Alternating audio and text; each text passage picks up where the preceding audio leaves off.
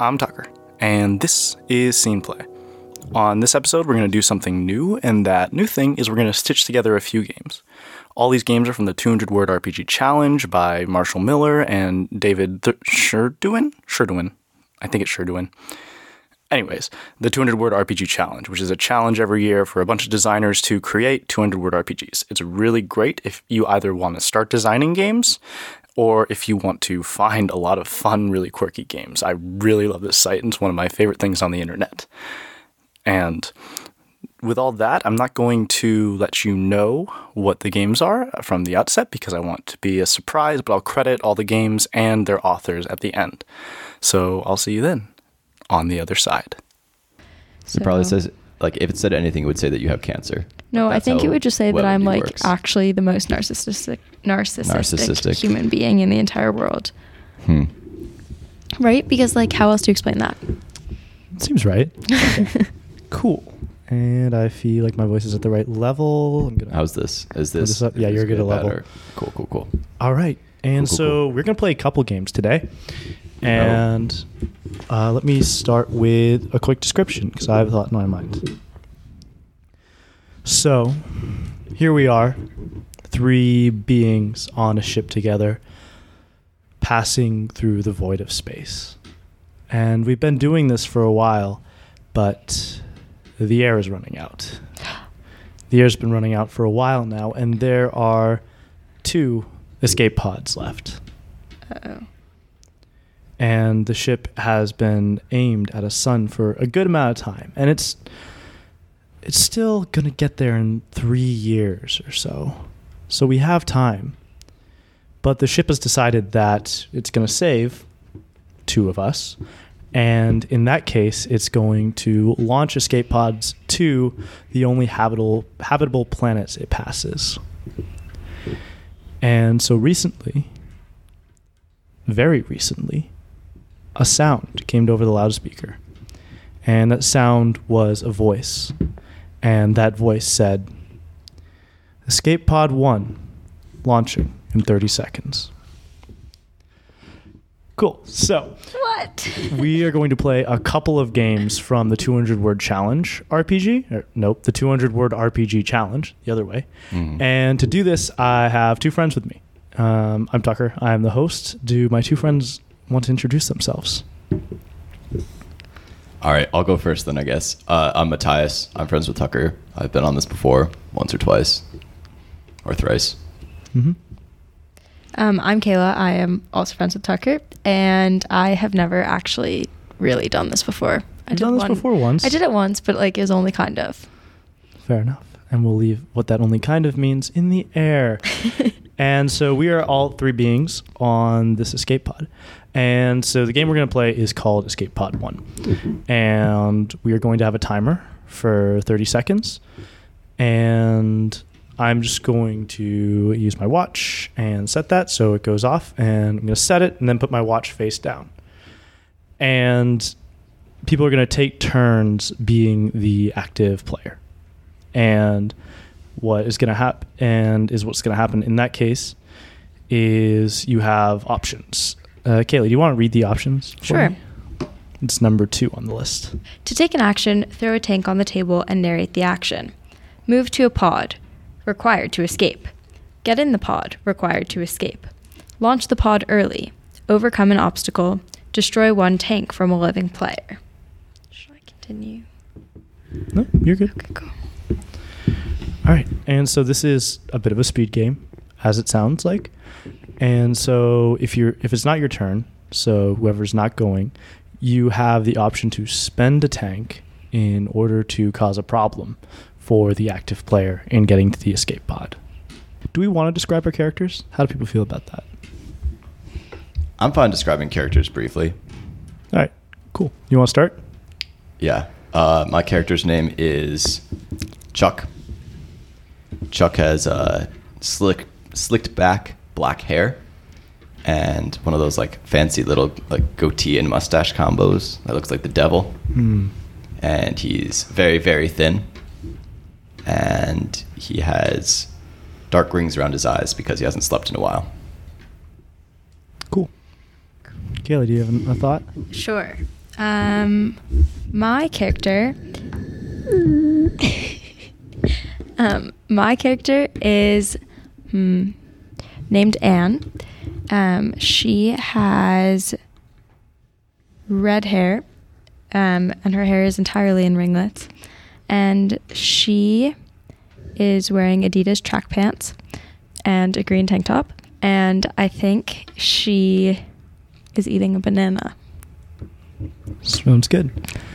And my character is named, let's call him Howard. And he is your prototypical space marine. He was supposed to be the protection on this journey. So he has crop cut hair. He's got bright blue Alliance military garb. He's got big muscles everywhere you're supposed to have big muscles, and big muscles everywhere you're not supposed to have big muscles. He's got bright, shining white teeth and would be attractive if he wasn't so large. All right, and so let's just go ahead and each roll a die, and whoever gets the highest gets to be the active player going first. 3, 2, 1. Appears that Howard is going first. All right, and so to just remind everybody of the rules, you have 4 oxygen tanks in front of you, and once those are gone, you're done. You're dead. You can spend an oxygen tank to one, move to a pod. No, sorry. Yeah. So for me, I can spend an action tank to move to the pod, spend an oxygen tank to get in the pod, and spend one to launch the pod early, or to overcome an obstacle, or to destroy one tank from a living player. And when it's not your turn, you can add an obstacle to my path, but you have to spend a tank to do it. Okay. Sounds good. And do any other obstacles come up in play? Not beyond what you add to me. So Wait, you could, if you want to just... What? What can we add to you? Anything that you can imagine going wrong on the spaceship. Something your character adds, something that goes wrong. But remember that you need at least 2 oxygen pods left in order to escape. And one of you is going to be the active player next. Interesting. Cool. All right. So theoretically, no one could make it out alive. This is very possible, yes. That sounds like a terrible thing. That would throw a wrench in my plans. But yes, that is possible. So is everybody ready? Wait, and you only have 30 seconds. Yeah. Okay, cool. Okay, I'll get the timer, set it to 30 seconds. This is so scary. All right. So we'll give so the ship's going along in space. Life is normal. And then escape pod 1 is going to be launched. And Howard sits bolt upright and knows exactly where he's going. Start.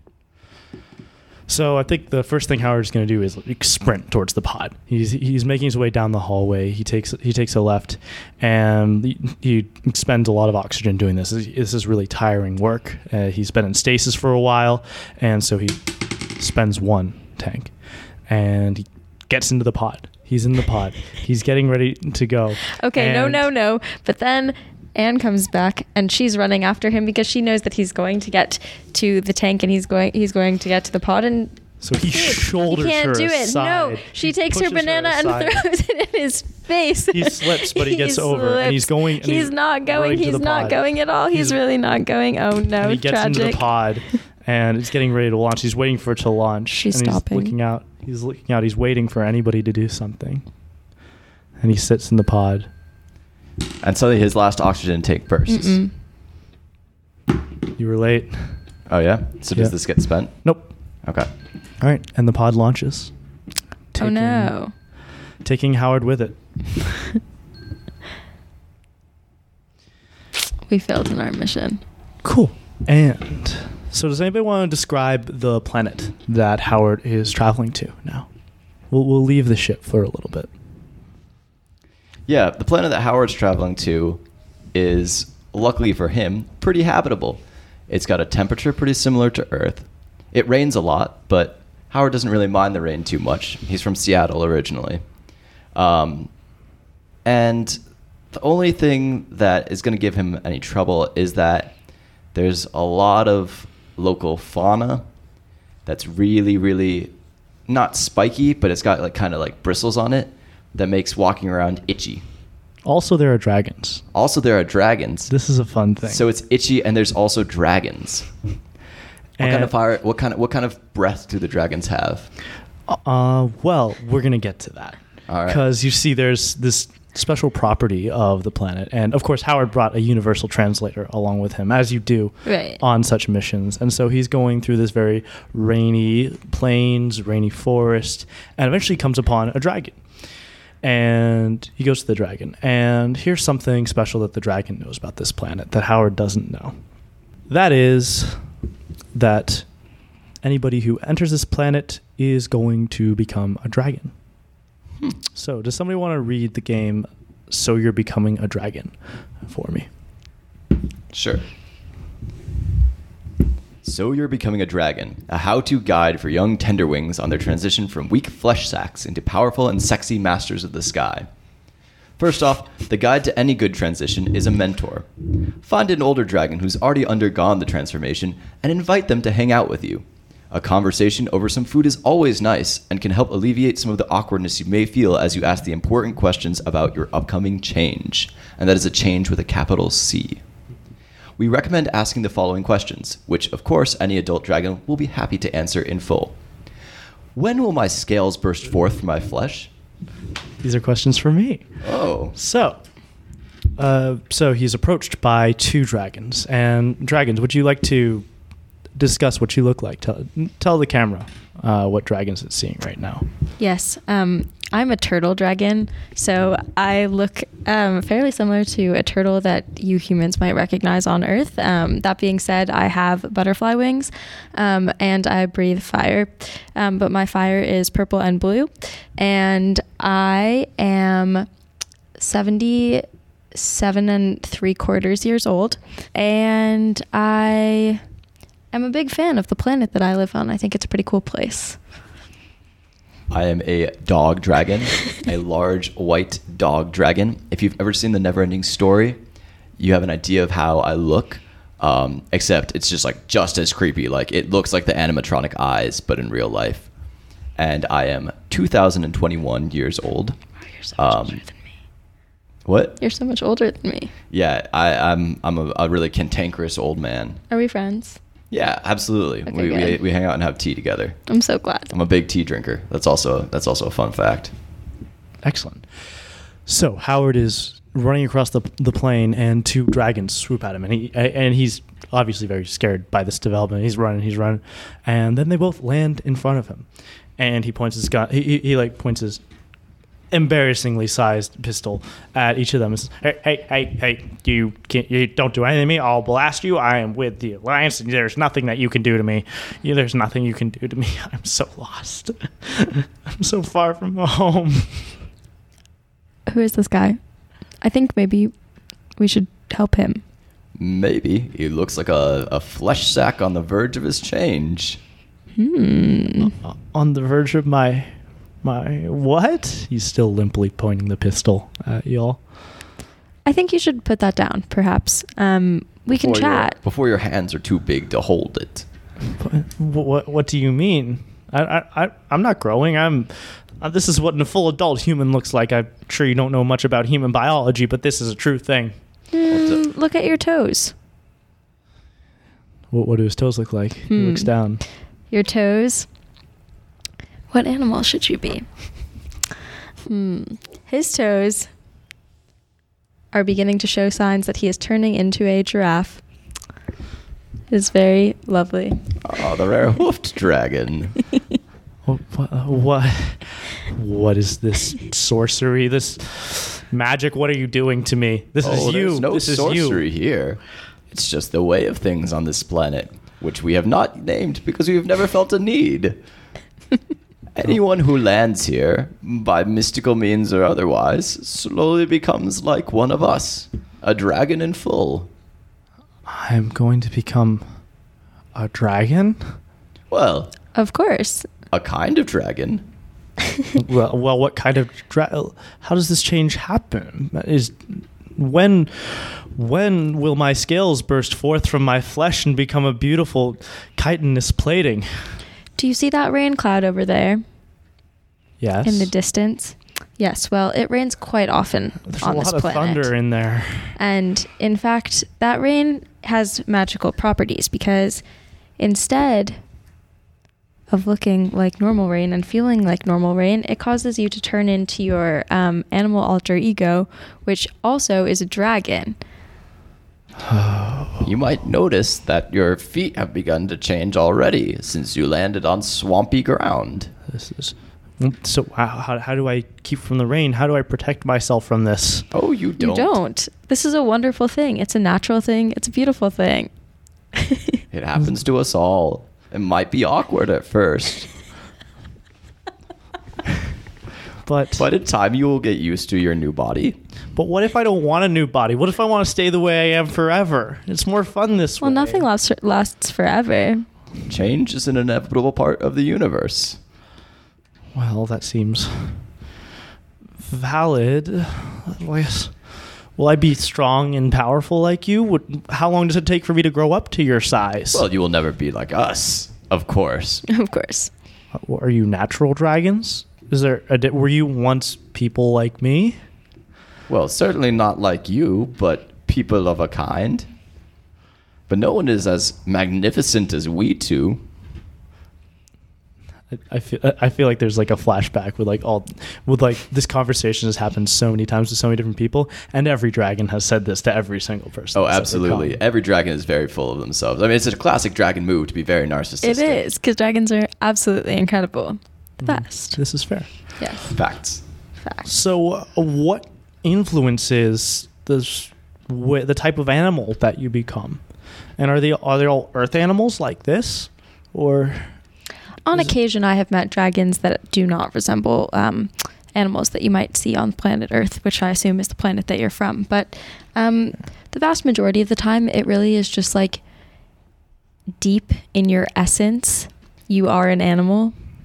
And that, some variation of that, although you might not turn into the animal exactly as it would be seen on Earth, because of course you are a dragon. So dragons are different. That manifests itself in the way that you transform and change. Oh, do the things I did in life affect the type of dragon I become, or is it more like the animal you always are? Insofar as what you do in your life shapes who you become, yes, it does change the kind of animal you become. But as my esteemed friend said, it's really the animal that lives deep in your soul. Oh. So if you have tainted your soul through evil actions, you might become something like, say, a naked mole rat dragon. Oh. But if you have been a good human or person or whatever kind of squishy being you are, maybe you'll become something magnificent, like a hippopotamus dragon. Do dragons have children? No, not No, really. we just kind of live here on this beautiful spiky planet. Tea is a very good substitute for sex. Wait, so you're saying there's no sex as a dragon? Not really. No. Oh, what have I gotten myself into? Oh,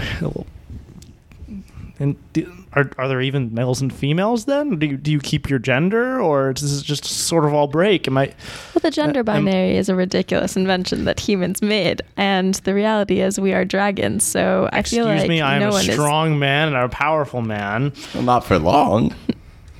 and it's a good thing too. Men are the worst. We're all the better for it. What would my papa say?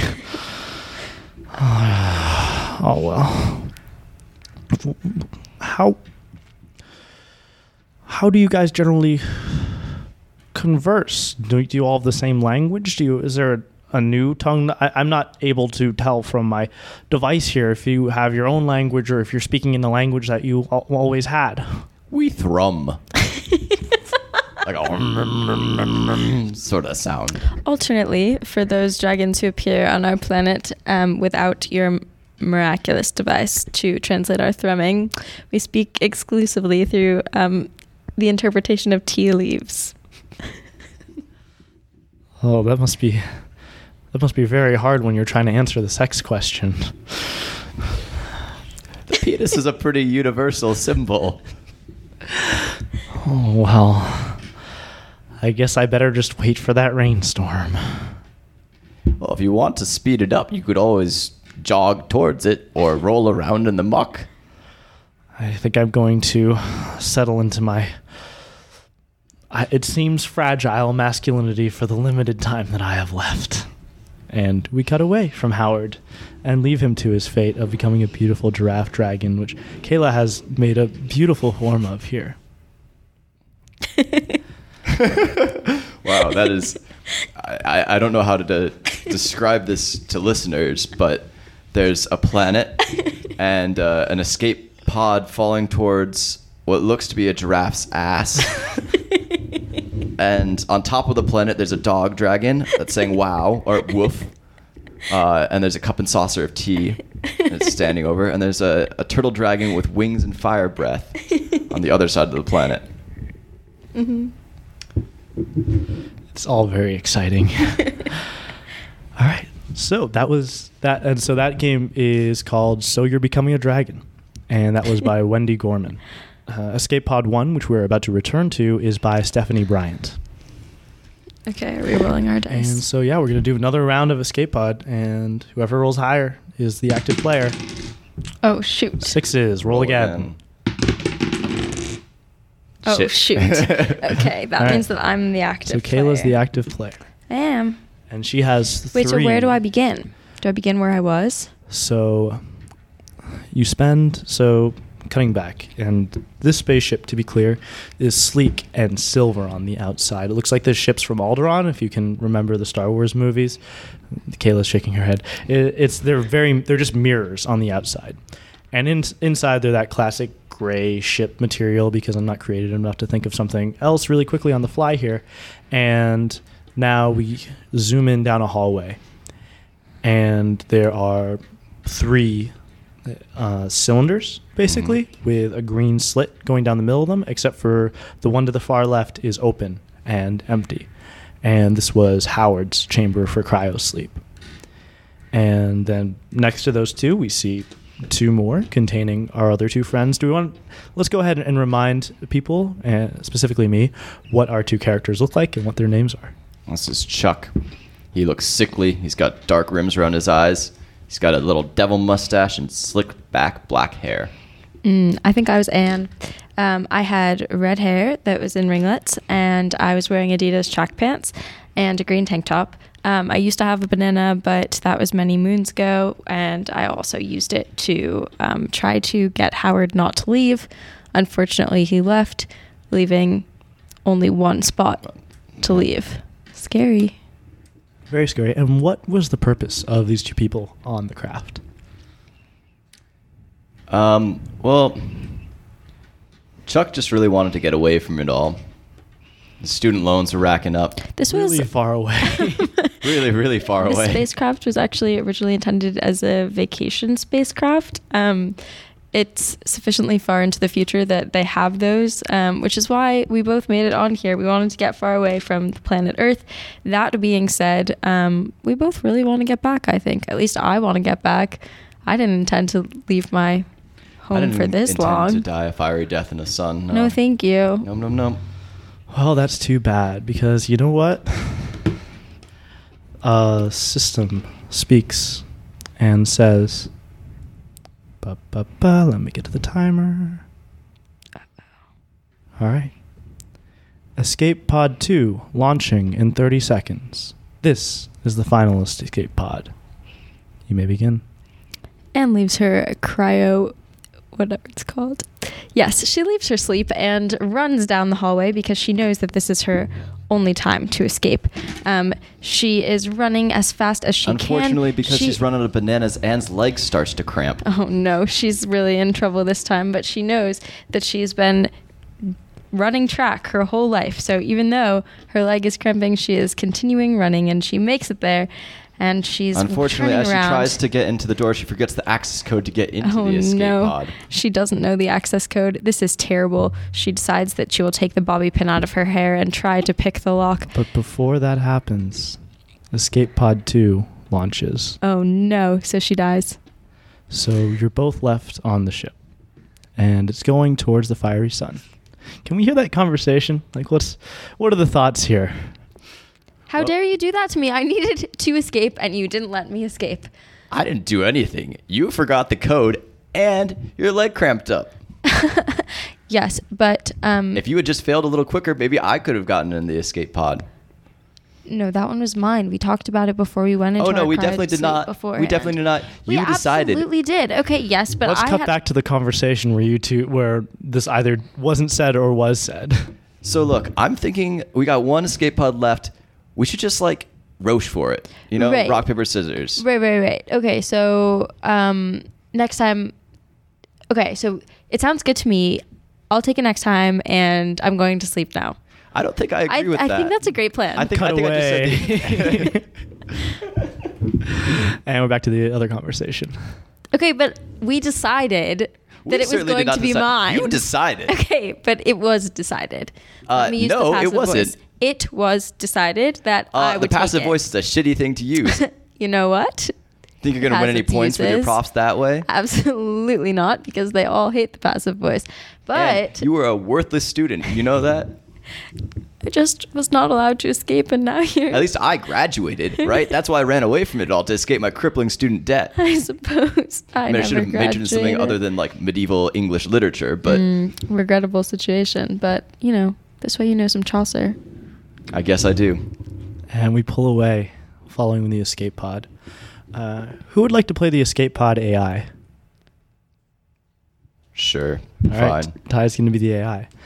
And so the things about these escape pod is that when it lands on a planet and it finds that there's nobody in it, it inevitably develops an intelligence of its own because it has a computer, and it has actually a walking function for when there are people that, or rather when it lands on planets that aren't able to sustain life. And so it can just sort of make it this metal mech suit, for lack of a better term. And Kayla, do you want to tell Ty about himself? About himself? Sure. Yeah. Okay. You have many whirring eyes and strong, beautiful coiled steel legs, and were made long ago when the city still stood. You spread one. Plants, light, music, warmth, power, knowledge, rust, something else. The longer you stay in one place, the more intense it gets. You have 3 installed modules. Tell us what they do. The first installed module is the Explore feature, which takes an assessment of the surroundings and picks not the safest, but the most interesting path to take through the environment nearby. The second module is the Philosophize module, wherein the AI attempts to gain a deeper understanding of itself and the world around it by introspection and reflection upon its experiences. The third function is unknown to the AI, but seems to have some sort of something to do with combat. It's unclear if the AI can activate it willingly or if it's more of a sort of a defense mechanism. Interesting. And what does this AI spread? What does it spread? Yeah. You can look at the options if you want. Yeah, can I see the options real quick?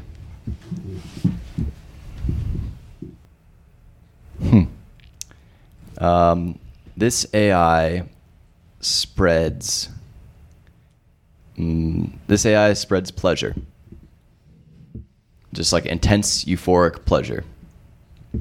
Oh, so it's like an effect that comes Yeah. off the AI? Yeah, it's like an effect that comes off the AI. Just like being in the AI's presence induces feelings of euphoria. And how did this escape pod gain this ability? Um, And remember, you can put the time scale as long as you like with this thing. Yeah, so the AI woke on the first day. And on the first day, it was lonely. But then something happened. The ground below it shifted, and an earthquake rippled through the planet. And it felt a very pleasant jostling feeling. And that was its really first experience. Its first sensory experience was something that, for some reason, felt good for the escape pod. And it engaged its only operating module at the time. It's Philosophize module. And it came to realize that pleasure was the greatest thing in existence, and that all existence should be oriented towards pleasure. So it set to work maximizing its capabilities so that it would spread pleasure anywhere it went. I like it. And so this AI, and this is the story about the AI. You walk the green places where soft brown people... You walk the green places where soft brown people tend to fruit trees and sing songs they don't understand. They pray... Kaylee, you want to say this with me? Dispel the curse on our village. Destroy the phantoms that plague us. Teach us the song that makes the fruit grow. When you act and the outcome is in doubt, go ahead and roll 2d6 and spend fuel. If you got 7 or more, you achieve your aims. If you roll a double, your solution causes an unexpected problem, and something is lost forever. When you act with love, roll 1d4 plus 1d6. When you act with hate, roll 3d6. You have 10 fuel. When you have done, you stop. When you use a module, replace 1d6 with a d8. If it shows an 8, that module breaks. Happy people can build shrines for you containing fuel and modules. Without the shrines, you become a dangerous scavenging thief. A phantom. Interesting. All right. So, let's paint me a picture of what's happened. We don't have a name for this. Paint a picture for this escape pod. Just a moment. Give it a serial number, a short one. So our escape pod is empty except for the artificial intelligence. When it lands on this planet, it turns into 3 different blocks of various sizes that express the modules that it has. And it's radiating an aura of pleasure. It has some steel-coiled legs, and it has some arms that don't really have hands. But it eats through its arms. What does it eat? It eats what the happy humans give to it. Does it have a serial code or something, or should I just call it the AI? Just call it the AI. All right. So, that's fair. And what is the climate of this planet, Ty? Tell me about it. The climate? Yeah. Well, it's obviously tropical enough that people can farm. Mm-hmm. But I would say it's more like a hot tropical. Mm-hmm. It's like everything's always like pretty muggy. Plants grow abnormally fast. There's a lot of natural disease, that sort of thing. But it's also like, there's nice cool breezes that pass through, and lots of beaches and beautiful glistening purple oceans. Cool. So, on the beach next to one of these glistening purple oceans, there is a village. And this is the first village that the AI has ever seen. And the huts in this village are constructed entirely of this hard... It looks like a fern. It's shaped in the way that a fern is shaped, and is the coloration of a fern. However, it's hard and strong and acts more like a plank or a shingle than anything else. And so these houses are built of these green planks, and they're these green domes that are solid all the way through, and they're basically the only source of shade on this place. There are the fruit trees that grow, but they are almost barren of leaves. They have these long, spindly, green, phosphorescent spindles, I guess. They serve the function of leaves. They're what is used to photosynthesize. And the fruits that grow are these great, large, purple. They look like plums, but they're a little larger than plums. They're shaped in a pretty aggressively harp. Like a harp. I was going to say heart, but I'm amending that to harp. So is that like, do they have like the strings through them as well? Yeah, they have all the strings, and maybe they're used to capture different animals, like a spider's web. And then, so it is it makes its own food, of course, because all trees do that. But like Venus flytraps and other carnivorous plants, it requires other sources of food, and so it catches the birds that fly about on these harps. But these harps are also very edible and very good, both to the AI and to the people. Okay. And the people see this AI for the first time. And Kayla, how do they react to this sight? Well, these human beings have lived a very sheltered life in their village, on their beach, eating their harp fruits and the birds that the harp fruits catch. So seeing this bulky, not human thing is obviously very surprising for them. They are very taken aback and try to throw the plum-shaped fruits at the AI, because that's always worked in the past for capturing foreign visitors, which mainly have been birds. There have been a few rodent-sized creatures, but instead the AI catches it with its hands and starts eating these harp fruits, and the human beings realize that this is a different thing than what they've seen before. I think that's the sound that the AI makes when it's eating. All right. And what does the AI do upon seeing people for the first time in a long time? Well, the AI hasn't ever really experienced people before. It knows that it was supposed to have a traveler within it back when it was an escape pod. And I imagine it would look upon people like long-lost lovers. So it immediately goes towards the people to be among them, as they would, to spread its pleasure among the village. It sounds weird. And as it approaches, the villagers obviously run in fear, but those that get closer start to feel this wonderful sensation, and some of them just lie down, their eyes wide open and buzzing from side to side, sighing with the sounds of being close to this thing. And over time, more and more of them gather towards this AI, and they pray to him. Dispel the curse on our village. Destroy the phantoms that plague us. Teach us the song that makes the fruit grow. And the robot or the AI understands them. I don't know if it expected to. What does it do? Well, it certainly didn't. But this AI has no mouth, so it can't communicate with the people. And anything. It also can't scream. Sorry. It also can't scream. I was going to, but you did it for me. I apologize. It tries to figure out how it can communicate with these people. So it begins using its not quite handed arms to scratch out pictographs in the sand. And these pictographs, and the natives can figure this out, make a rough translation of what is this curse. I think you have to roll to see if you're able to successfully make those pictographs. Well, it certainly can successfully make them, but whether or not the people will understand Right. them as the intentional meaning, we'll see. And it's a 2d6. Yep. That's a 9. Yeah, you do it. Do I expend a fuel? You do expend a fuel. Cool. All right. What do the villagers do when asked what the curse is that plagues them?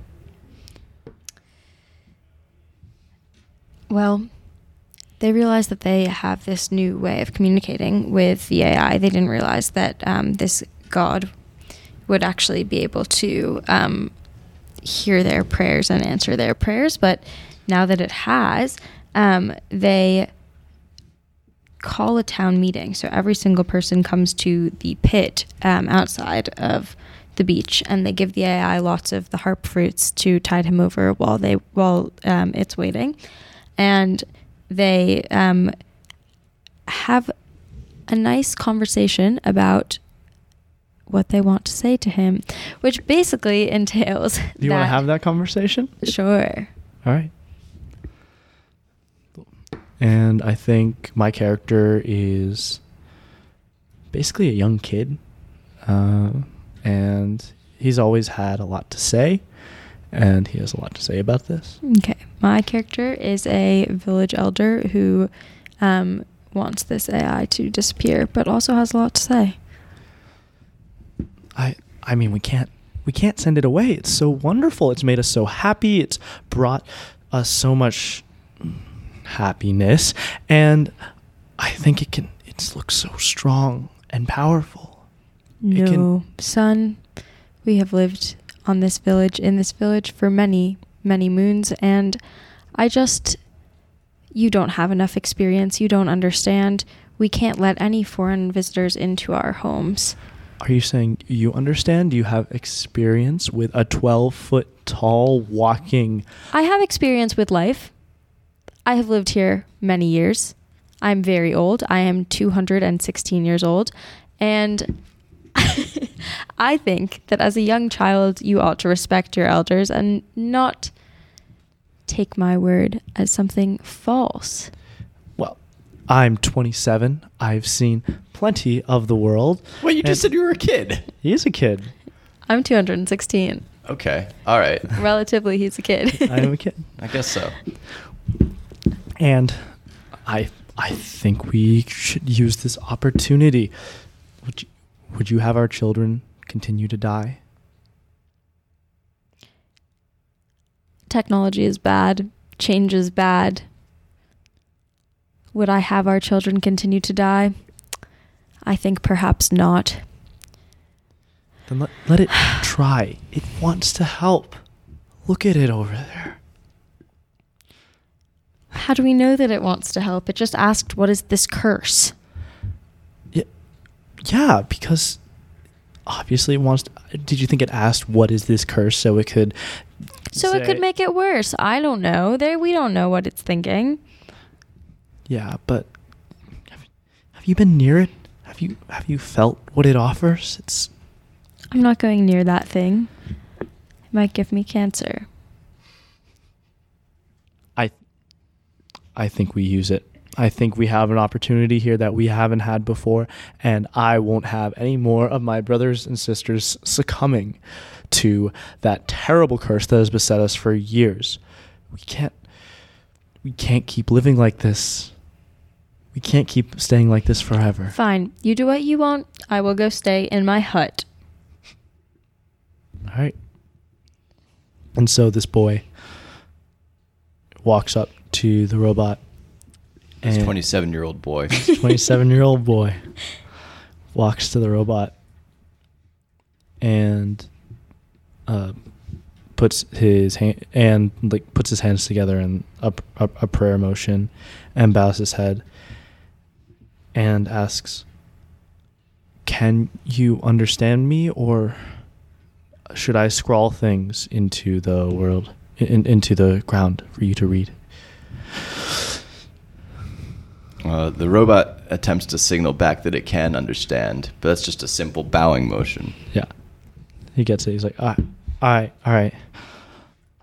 So, there's been this, some would call it disease, some would call it a plague. There are these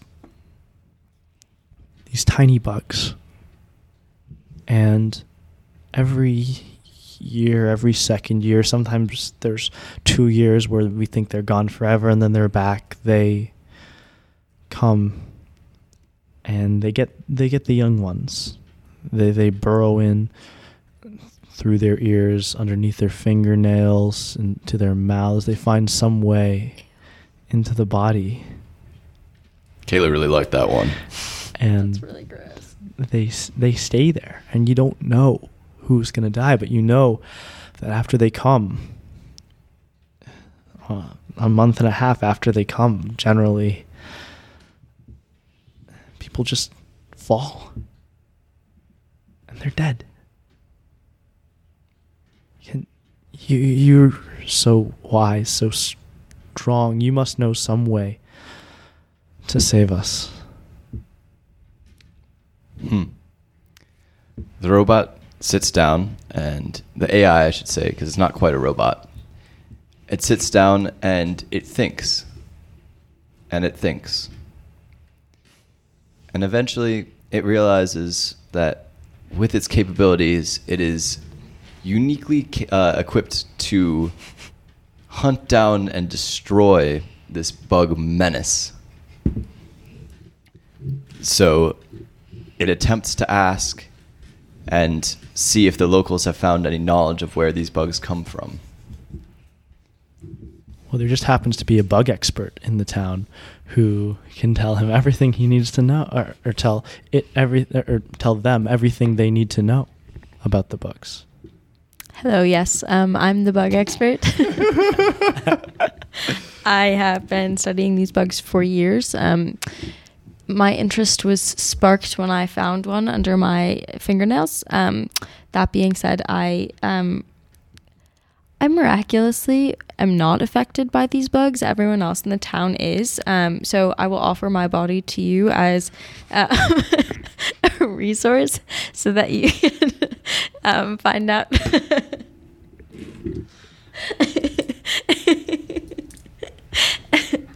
So you can find out how you will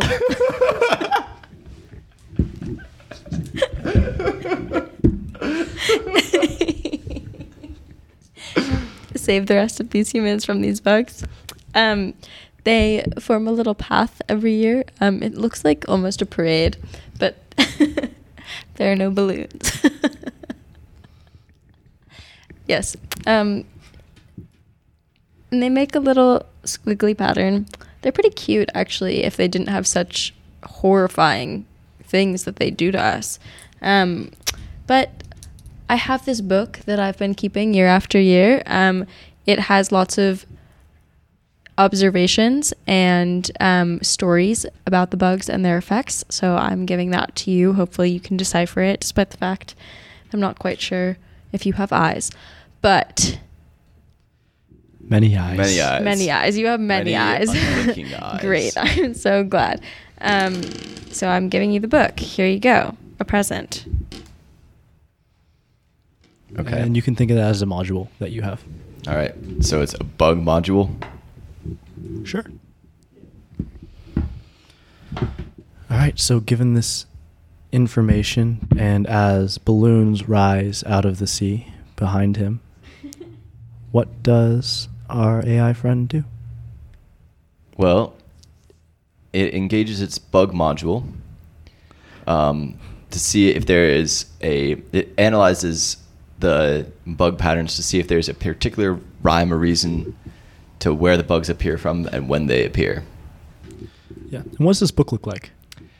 Well, it is bound in this sort of same thick green plank-like tome that all the buildings are built out of, but the paper inside is almost crystalline in nature. It looks like fused sand almost. And the AI doesn't know how these pages came to be, but they're the most beautiful thing it has ever seen.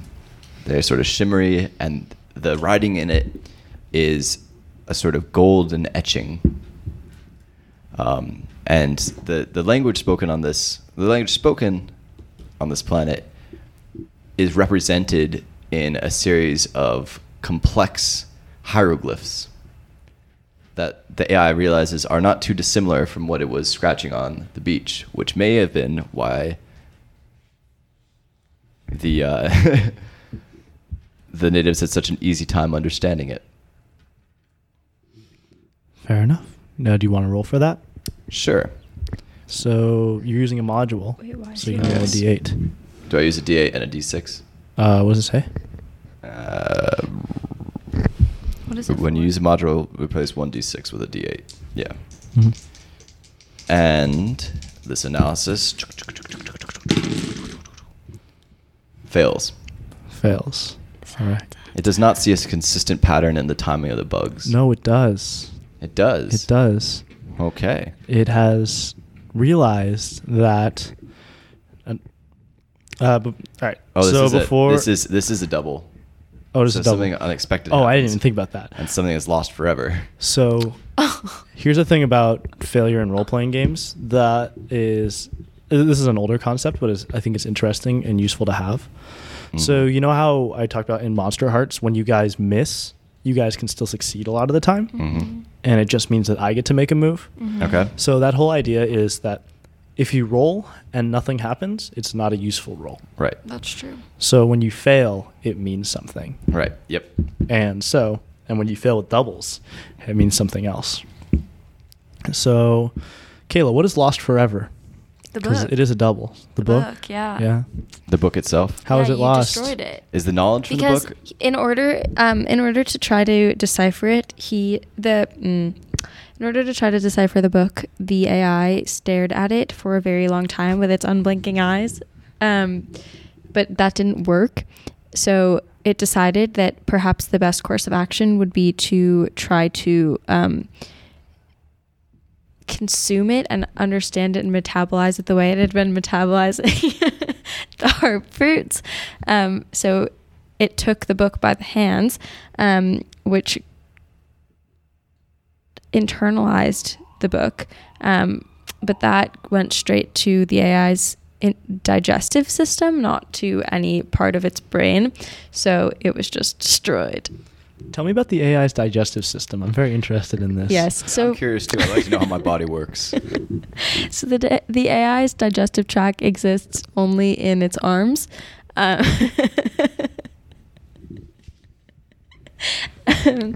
It has lots of little coils in its arms. So it starts with this big chompy machine. Exactly, precisely. Not quite like teeth, though. It's mostly just a bunch of little steel bars that destroy it very quickly. And then once it moves past that, it gets drenched in a weird oil that exists within the AI that comes from the spacecraft which it originally departed from. Might be some sort of gas, but I don't really know.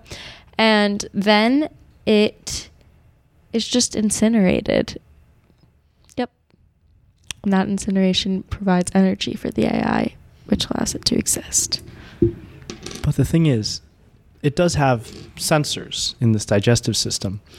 And That's brutal. I'm sorry. the book and the digestion of the book, it actually finds patterns, and the patterns are in the leaves, in the grass. Not the grass, in the hard ferns that we talked about before. And it figures out the origin of these ferns and thinks that's the origin of the bugs. And so it goes towards the origin of those ferns on a quest to save this village from the plague of bugs. As it sets off, it heads in the direction of a ring of mountains. It's a mountain range, but it's clearly breaks off, and it looks like it's enclosing something because the highest peaks can be seen above the nearer ones, and it's not so wide as you would expect like a long mountain range to be. And to get there, there's sort of a barren safari, and so the pleasure bot, the AI, I don't like that. Nope. The AI engages its Explorer module to try to find, if not the quickest, the most interesting route to what it thinks to be the origin of both the bugs and the planks.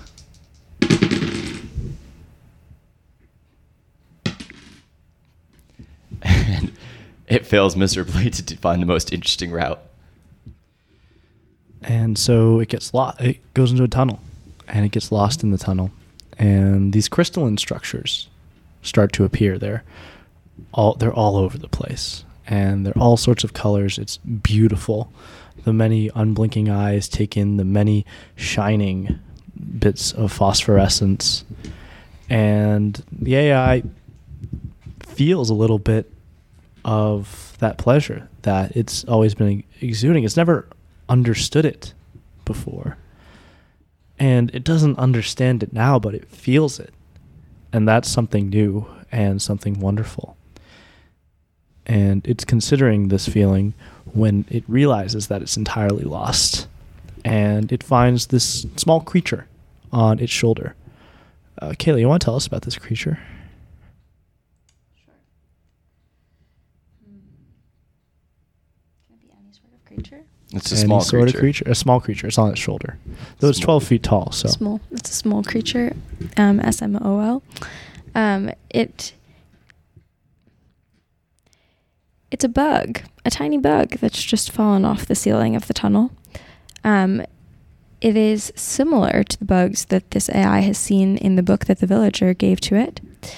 That being said, it is not sure if this bug is in fact one of those bugs or entirely something else. It's small and it wants to be friends with the AI, I think. I meant the other way, Ty. What does this mean? I'm just like speeding this up. Yeah. I'm speeding Yeah, it up this- because we're approaching in on that golden hour time. The golden So, hour. Excellent. Yeah. Um, And like, I think this is actually a really cool game. This is very fun, but we don't want to go forever. yes, and time ever. constraints and all Mhm. that. I guess the robot engages its philosophize module because this newfound experience of kind of the crystalline pleasure makes it realize that its pleasure and the pleasure of the world around it are one and the same. They're part of the same force. And it wonders if it can communicate with this small bug through the same pleasure. And so it tries to sort of, I guess, vibrate in unison with the crystals. It does. All right. And how's the bug react to this? Is it well? Actually, first, is the AI conveying language? The AI is not conveying language in a sort of discursive sense. It's conveying pure thought through vibration. And it and the crystals and the bug start vibrating at the same frequency. And how does the bug respond? The bug is very taken with this whole experience and decides that it must befriend the AI and lead the AI to its home of all the bugs. So it does. Yes. And what's this home look like? This home is on the other side of the island from where all the villagers live. It is underneath a rock. The AI has a bit of difficulty, admittedly, getting into this rock. In fact, it cannot go into the hole, but it opens up, like it lifts the rock up and puts one of its eyes very close to the ground, and it sees a bustling little city of lots of little bugs that are living their life. The life of the bugs actually mirrors the life of the villagers on the beach with the huts, with the trees, with the little harp fruits very precisely. It just everything is in minuscule form because the bugs, when they come and they take the babies, they kill the babies. They take all the things that the villagers are doing and bring them home so that they can emulate it, so that they know how best they should get to the baby so that they can kill them the following year. That went from so cute to so fucked up so quickly. How does I'm sorry. How does the AI respond to that? The AI is torn because on the one hand, this insightful experience with the cave has taught it that there's so much goodness in the world and that everyone can access, but these bugs, with the one exception of its shoulder friend, act with nothing but hatred, and it's honestly never encountered this much darkness before in its short existence, and it doesn't know how to react. But it realizes that the current situation cannot continue. It has to make a choice. It's going to be either the bugs or the villagers. And at this moment, so Kayla, do these bugs look like bugs, or do they look like humans? I'm getting some weird Ender's Game vibes from this. I kind of want them to look like bugs. What do we think? They look like bugs. Okay, so this bug comes up to you. It sees the eye, and clambers on next to it, to your shoulder friend, and you feel that it wants to communicate with you, and it like sort of like hops around for a little bit, tries like vibrating next to you. It tries saying words. It can't say words. And then eventually it goes down and gathers the rest of the hive. And then the hive forms a word. And the word is curse. With a question mark after it.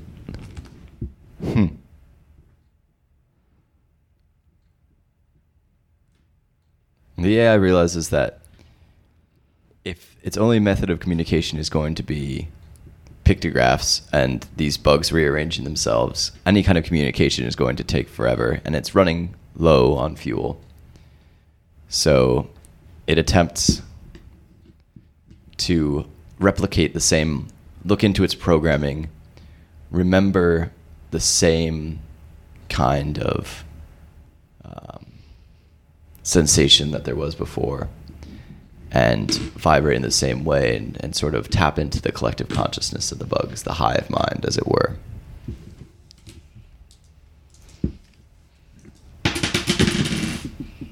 And it succeeds. All right. And the bugs sort of like step in and feel that same sort of pleasure that this AI is all about. This AI is entirely focused on bringing other people and other things feelings of happiness and self-contentment and physical pleasure, especially. And they sort of like, in this more buzzy sort of way, like fitting with those vibrations, they like go through the words, "We want to help, but we need to live. And we need them to live.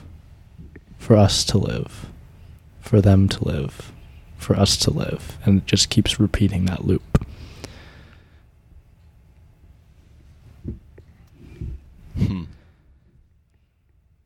Kayla, what do sunsets look like on this planet? The sun never sets on this planet. It is hot, hot, hot, hot, hot all the time. And there's a cool breeze, but the sun really never sets. However, in the nighttime, it changes from a yellow sun to a green sun. And the green sun is what the villagers refer to as a sunset. It stays in the same place in the sky the whole time, though. It's really a weird sun. That is interesting. So just at this moment, the sun turns from the day sun to the night sun. Okay. As this is happening. And how does the AI respond to this change? Well, the AI is colorblind. So it realizes that something has happened, but it doesn't really know what, nor grasp the significance of any kind of change. I love the fact that this has been happening for the entire time that this AI has existed, and it doesn't know that it has happens. Nope, not at all. It has no idea, honestly. It's just kind of assumed that the lighting shifts, but it goes kind of from one shade of gray to another shade of gray. Cool. And how does it react to the bugs? How does it react to the bugs? Well, it gets that the bugs believe that they have some sort of symbiotic relationship with the humans or beings, I guess the soft brown people, which I think we've called them humans. Humans? Before. I think they Okay, are humans. cool. So the humans, imagine kind of like clay-like humans. Sure. Yeah, so it remembers when it was given the book that there seemed to be some sort of connection between the bark and the bugs. And it speculates, given its limited knowledge, that the bugs are what create the bark. It's sort of their excrement that allows the humans to... Yeah, nice. That allows Kayla didn't like the that. humans shelter from the scorching sun. But it knows too that the humans will never accept the bugs taking their sort of blood sacrifice. But nor can it, as an entity purely focused on pleasure, condone the genocide of either. It is an impossible choice for the thing to make. But it sits and it thinks and it comes up with a plan. And so it gently sets the rock down and makes the long trek back to the human village. And it walks right into the middle of the village and plants itself firmly in the ground, embedding its legs as deep in the sand as they can go. And it focuses its fuel reserves on emanating the most powerful, like, manifestation of its sort of aura of pleasure as possible. And we'll see what that looks like.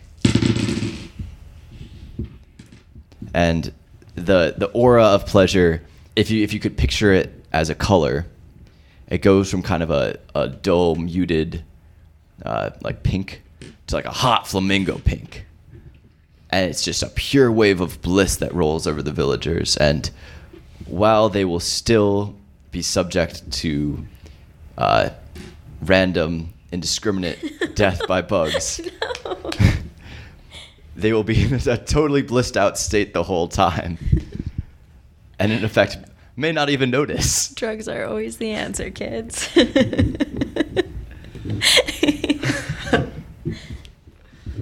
All right, that feels like an end to the story, but we need to.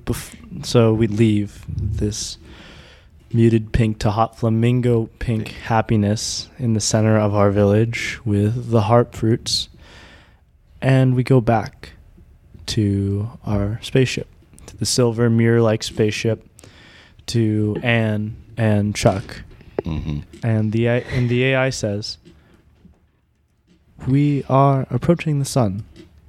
We are approaching the end." And the two cryopods open, and Zoo steps out, and the two of you step out. He's like, "If you have any conversations, anything that you wanted to say, I've been told that before death there are some humans who like to do this, and since my job is to please humans, that's what I figured I'd do. Goodbye." And you are, without a doubt, the most incredibly horrible person I have ever met. And I go to the grave with the knowledge and the absolute happiness to know that you will be burning to a crisp alongside me.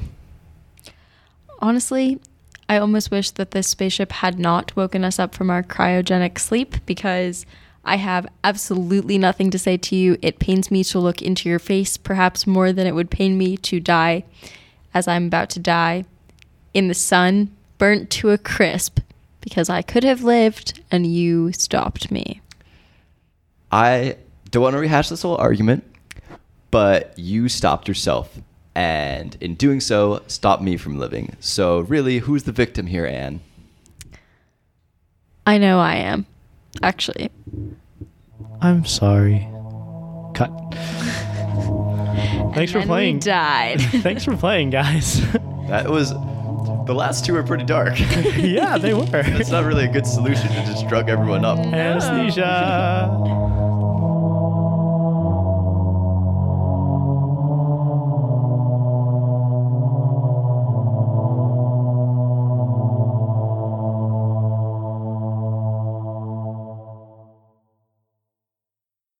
Thanks for listening. Again, that was an amalgamation of games, all from the 200-word RPG. The first game and the framing device is called Escape Pod 1, and it's by Stephanie Bryant. And she has another game called Threadbare, which is about toys and is wonderful. The second game was called, rather rightfully, So You're Becoming a Dragon. It's by Wendy Gorman, and she has a Patreon at Glass Free Games. So look that up, back her, because she does lots of fun stuff in the same sort of vein.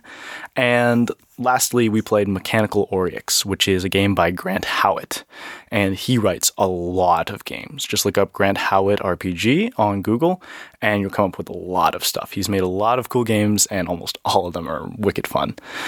So yeah, beyond that, if you like the show, go ahead and leave a rating or review on iTunes. You can find me on Twitter at scene_play.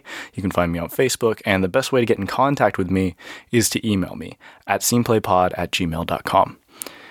And with all that out of the way, I have a poem for you.